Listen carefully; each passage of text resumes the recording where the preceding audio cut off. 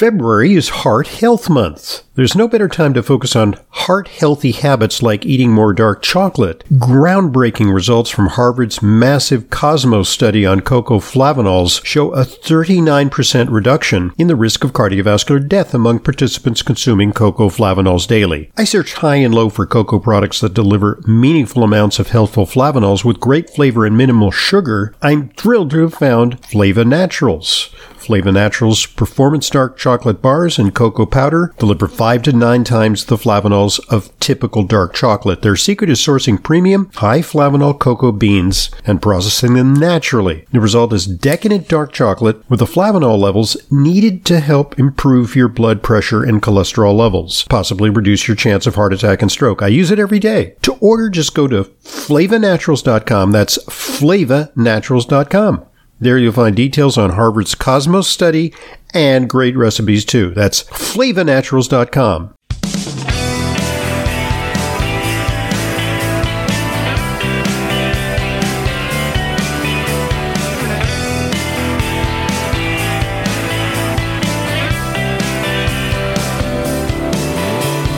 Welcome to today's Intelligent Medicine Podcast. I'm your host, Dr. Ronald Hoffman, and the subject of today's podcast is female incontinence.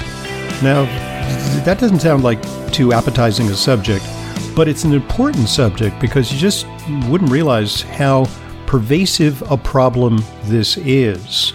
So today I've decided to interview the co-author of a very, very comprehensive guide to dealing with this problem. And no, you don't have to be resigned to a life of using absorbent pads because there often are fixes.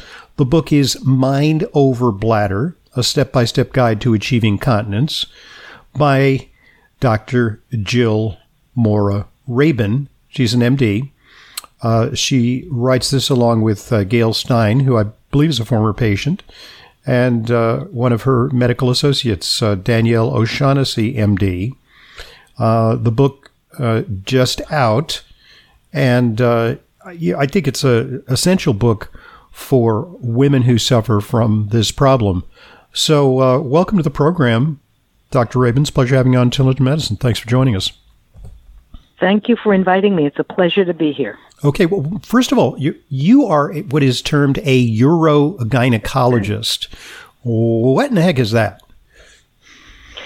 A urogynecologist is actually an OBGYN who took a fellowship, a subspecialty in urology, specifically female urology, or these days it can be someone who trained as an MD in urology in their residency and took a fellowship in OBGYN and female pelvic medicine. You can come at it from either direction.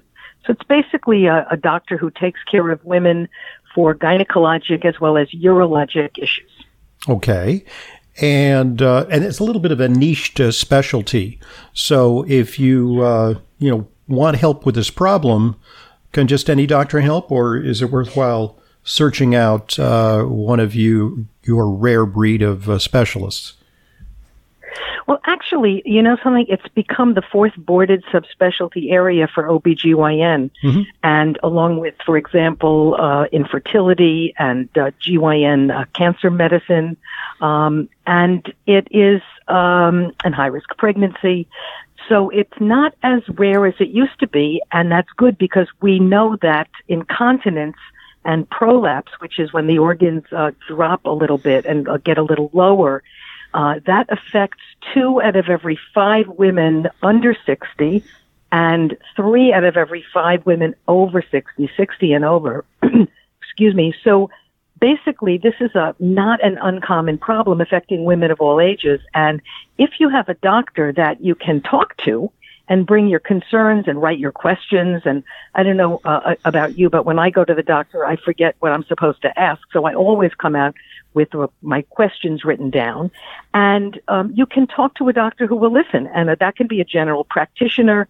It can be a family medicine doctor, an OBGYN, a urologist, or a urogynecologist. And generally, if you do need to be referred to a specialist, we would be one of the people that you could see a urogynecologist by referral, or if you just call us, we can generally see you without a referral. Either way. And this is a very, as you say, a very pervasive problem. Almost the majority of women who are past the age of menopause experience this from time to time. And the consequences are very dire because it causes a great deal of shame, depression, isolation. Sometimes women become phobic about sex or about leaving the house. And it may actually indirectly cause dehydration because some women, literally put themselves on a water fast from time to time to avoid embarrassing incidents, right? Absolutely. And the issue with dehydration, as you know, is it can lead to bladder infections and constipation, which can make it more difficult to go to the bathroom, and you can end up straining to produce stool, and that can even further damage the pelvic floor. So you're right, Dr. Hoffman, this is a very serious problem, and actually, for older women, this is the second most common reason that women enter nursing homes, because they did not get treatment for this, and they have incontinence. And this is really a shame, because most of the time, if you catch it early enough, and even if it's later in the game, there's a lot we can do to reduce the leakage, and in many cases, cure the leakage and the prolapse. So it's not inevitable. It's not something you have to be resigned to. That's just an untreatable consequence of aging. Absolutely not. There are so many reasons that women leak urine more than men. And some of those are that we have shorter urethras. Our urethra is 2 to 2.5 inches long. We have babies. We go through menopause, lose our estrogen, and excess weight or coughing, constipation, and smoking and coughing that comes with that. Many reasons we leak more than men. We actually only leak when the bladder pressure exceeds the urethral pressure. The urethra is the little tube that goes from the bladder to the outside world. And if there's a problem with the nerves or the muscles or the connective tissue, or more, 2 or 3 of those, that will produce incontinence and prolapse. And sometimes people have both dropped organ and leaky organ, or just the incontinence. And incontinence can affect the stool as well, the rectum as well. So again, it's always nerve, muscle, or connective tissue. So our job is to find out whether it's early, you come to us early, or come to us if you've had this issue for decades. We find out what the problem is. We diagnose what the actual problem is, and we make a treatment menu of options, an individualized treatment menu, and we go through those with you to decide what you want to do about the issue, about which treatments you choose and in which order. So this is very, very treatable, even if people have been having this incontinence for 10, 20, 30 or more years. We can help people. And it's very patient-centered.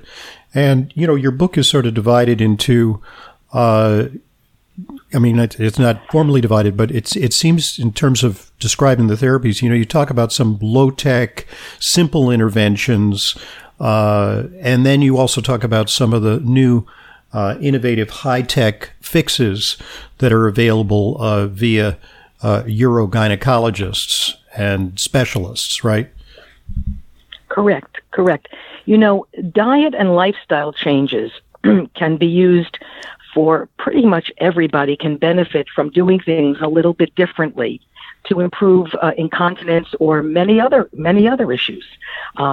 Reduction of weight obviously has a huge impact on improving health, not just for your bladder and having less weight pressed down on your bladder, but it also obviously and probably primarily can help your cardiovascular health. So these lifestyle and diet changes are probably the single biggest hope for people to improve their health. And an ounce of prevention really is worth a pound of cure. That old adage really does ring true. Okay, so the title of the book is Mind Over Bladder, and you do talk not exclusively about behavioral approaches to this. Is the implication that in some ways this is all in your head, or is it simply that we want to leverage behavioral approaches to avoid more invasive measures such as taking medication or using surgery? We talk about the mind-body connection, and it always makes me smile when I hear people say something like that, because who separated them in the first place? The mind is part of the body, and it works together for bladder health as well as total health. So basically, when it comes down to talking to somebody, we can generally, from the history and the physical examination, very careful neurologic exam and a physical exam, a pelvic exam, which doesn't hurt, we can pretty much figure out, in combination with the history and physical, maybe a couple of low-tech tests, what the diagnosis is, and we can always do some more sophisticated tests if we have to. But generally, we can figure that out and, again, make the treatment menu of options. So just to take a step back for a minute, the three most common forms of incontinence, the most common form is probably the stress incontinence, the little bit of leakage when you cough, laugh, and sneeze. And before I had mentioned nerve, muscle, and connective tissue, stress incontinence is a problem with weak muscle and torn connective tissue from gravity and age. The older you get, the more common it is. Childbirth, the more children you have generally, the weaker your pelvic muscles and torn connective tissue will be. Now, the connective tissue just connects the organ with the muscle, basically. That's what the name is what it does. It connects. So you basically have weak muscle and connective tissue so that when you cough, you get a spurt of urine. And that happens because the bladder is not as anchored to the connective tissue and muscle as it was when we were younger. So that's called stress incontinence. And the other form is very common, is the gotta go, the urge incontinence. Mm-hmm. That's what you see on TV with all these ads. And that is when there's a nerve problem. So the nerves misfire and give the bladder a signal that it's okay to go before the brain, the mind over bladder, can say, no, it's not time to go. Is that the so-called key in the door incontinence? Where you know everything's fine. You're in the car, on the Long Island Expressway, long trip. It's okay, but then, when you're unloading packages and coming up to your apartment, all of a sudden you discover that it's hard to hold things back. That's exactly right, Dr. Hoffman. Exactly right. That's called key in lock syndrome, the gotta go, where your brain gets the signal that the bladder's full and has to go too late. So the brain just can't say no to that contraction. And that urge incontinence is a neuromuscular problem. It's a misfiring or a non-suppression of that nerve contraction of the bladder, where the brain, which does have the ability, generally speaking, with correct training, to stop that contraction, that neuromuscular contraction. That is the other form of incontinence, very common, urge incontinence, or the gotta go. We call it overactive bladder. It's basically the brain not being able to stop that contraction in time, and that's the voluntary nervous system. And there's also an involuntary nervous system, as you know, which also is involved in contracting the bladder without when it's not supposed to. That's a neuromuscular problem, urge incontinence. And the third most common is both, when people have stress and urge incontinence. Mm-hmm. And if you take those forms together, you've covered 90% plus of all forms of incontinence. So we find out what patients have, and again, we make a treatment menu option. But I will tell you something very interesting. Yep. When you use the simplest treatments, the free treatments, these are free, they Self-care. Work beautifully. Yes, they work. Not necessarily the only thing someone's going to have to do to help themselves, but it's on the top of the treatment menu for almost all of our patients. And when you, for example, when you drink the proper amount of fluid, and fluid is anything, it's not just water, it's anything you can pour is considered a fluid. If you and your physician figure out together what is your ideal fluid intake, within a range, and you have most of that fluid in the first 2/3 of the day and very little after dinner, that will help, for example. And if you have the proper amount of fluid, and it's really based on your cardiovascular health, because not everybody can have as much fluid as we would like them to. Their heart simply won't tolerate it. But very healthy people who are their heart healthy usually take your ideal body weight and you take that in half And that is the minimum amount of fluid you should have a day. So if you weigh, for example, 150 pounds, you would say 75 ounces of fluid a day is a ballpark if you're heart healthy. And if you do that and have it the beginning part of the day or the first 2/3, you'll be able to get rid of the fluid before, so you're not up all night going to the bathroom. And that's one way to approach in terms of fluid management. And if you do that, you're bound to have less urinary tract infections and constipation because you're having adequate fluid. So it's not like you want to dramatically restrict fluids, because there can be that can be a backfire if you do that. It can be harmful. Exactly. And constipation and bladder infections, you don't want to do that. The other thing that we have people do is, first of all, if you know you're going to cough, laugh, sneeze, and leak, we have you do what's called the NAC, which is pulling up your pelvic floor before you sneeze or cough. Most people have a little premonition when they're about to sneeze. You know, you'll have that feeling. Right. So if you pull up your pelvic floor before that, we call that the NAC, K-N-A-C-K, and that will stop the leak or reduce the leak, for example. And if you have a problem with urge incontinence, if you're going to the bathroom, because I hear this every day. I have my school teachers, my professional women, they will say, well, I can't go all day, so I hold it all day, and I go maybe twice during the day, and I'm up all night. Of course you're up all night. Your body has to get rid of a certain amount of fluid. So I tell people, look, try to go to the bathroom, regardless of your age. Try to go while you're awake every 2 to 3 hours while you're awake, and that will help you at night. Some people say, well, I can't. I'm out. I don't want to use the bathroom. Well, you know, nobody wants to use a bathroom that's really unpleasant. Especially these days with COVID. You know, Yes. So there are devices that you can carry with you that you can use. All you need to do is have a door that shuts, and you can void into these female urinals, and they can be even used in a car. So I do have people carry those, to be able to at least empty your bladder at least every 3 hours. And in the morning, most of us go a number of times before we actually can start that 2 to 3 hour clock.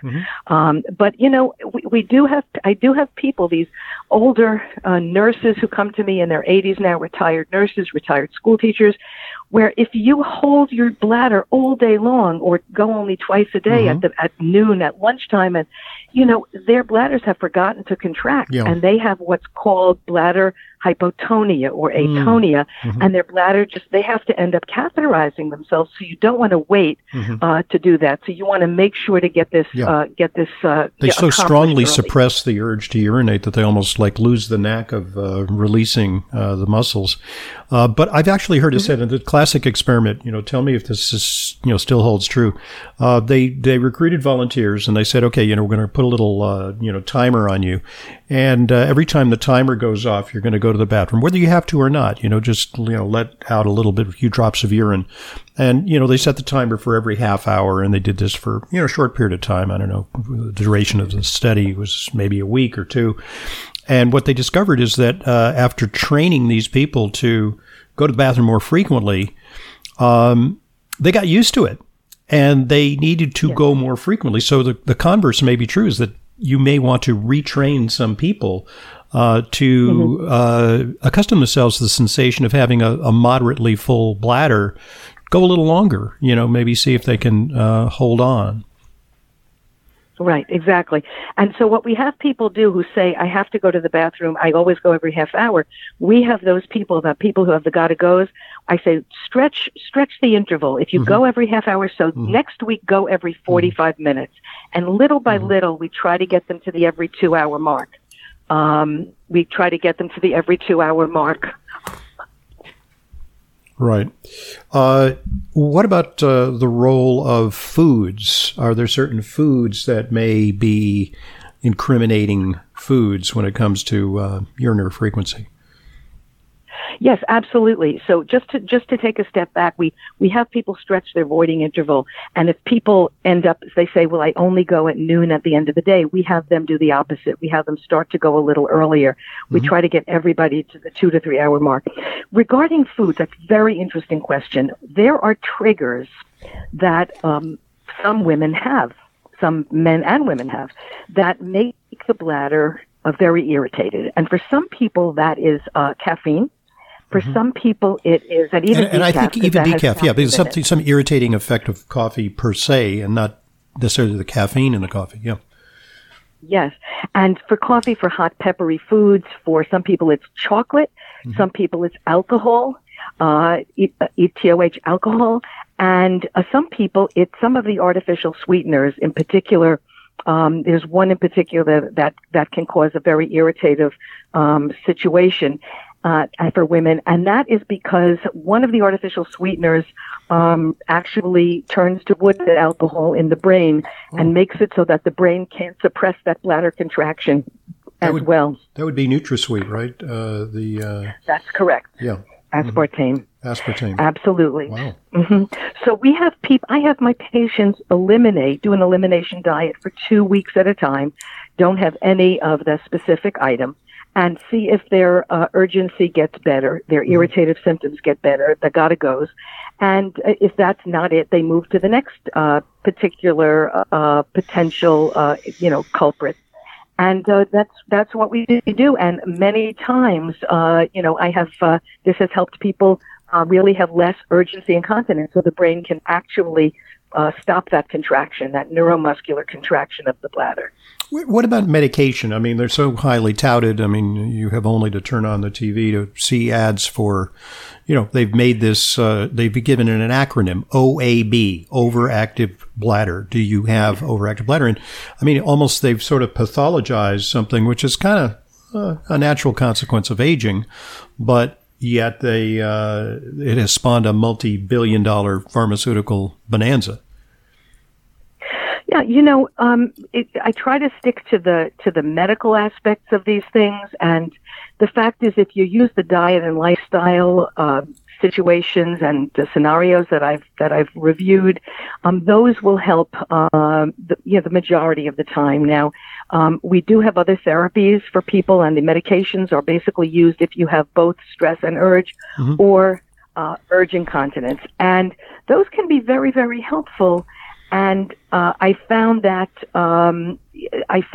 in combination with something like physical therapy with a pelvic floor physical therapist, or with me teaching them pelvic floor muscle exercise with biofeedback, or we can talk about that in a bit. Yeah. The physical therapy is really a wonderful therapy, both for stress and urge and mixed incontinence.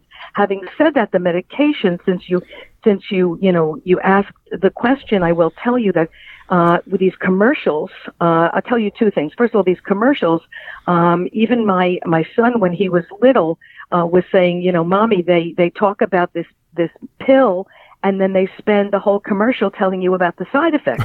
Right. So, at 8 years old, he realized that there's an issue here. Smart kid. So So, the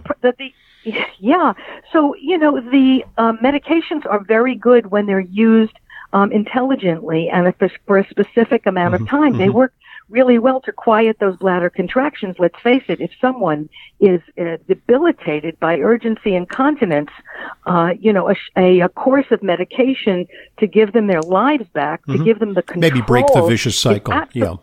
Invaluable. So they're pretty good, but they have to be used intelligently, and they do have side effects, but everything has side effects. The concern is about specifically, they have what are called cholinergic side effects, most of them, and that is actually not so consequential for, say, a 35-year-old, but for someone who is elderly, with less capability to degrade, break down, metabolize the medication, perhaps with some early onset cognitive problems, can lead to dementia. And the studies document Absolutely. That. Yeah, the anticholinergics are the problem is cognitive problems. Then you have the other class, which is a sympathomimetic, which works very well to basically, the anticholinergics stop the bladder contractions, the unwanted contractions, which is great. Again, with dementia, is not for everybody, but it is a known side effect. So a short course, they can be very useful. The sympathomimetics work differently. They allow the bladder to fill a little bit more. It gives you a little bit more time for the bladder to fill, so it buys you time to get to the bathroom. Also, if people have to be watched for hypertension with that, obviously. And but these are well-placed medications, can be very, very useful. But again, we make it as a menu, and we don't really look at any one therapy as a forever type of therapy, except maybe for the diet and lifestyle. Okay, great. Look, you've laid down the groundwork for our discussion in part 2. We divide our podcast into 2 parts. In part 2, we're going to talk about some other innovative approaches for dealing with incontinence and urinary problems, especially in women. We'll talk about biofeedback. We'll talk about good old-fashioned Kegel exercises, even pessaries, and some of the new innovative surgical approaches. Also, an interesting form of neurobiofeedback, which is being pioneered in the treatment of this problem. All that is the tibial nerve stimulation. Right. Yeah. All that is in the book, Mind Over Bladder, a step-by-step guide to achieving continence by today's guest, Dr. Jill Rabin. We'll be right back.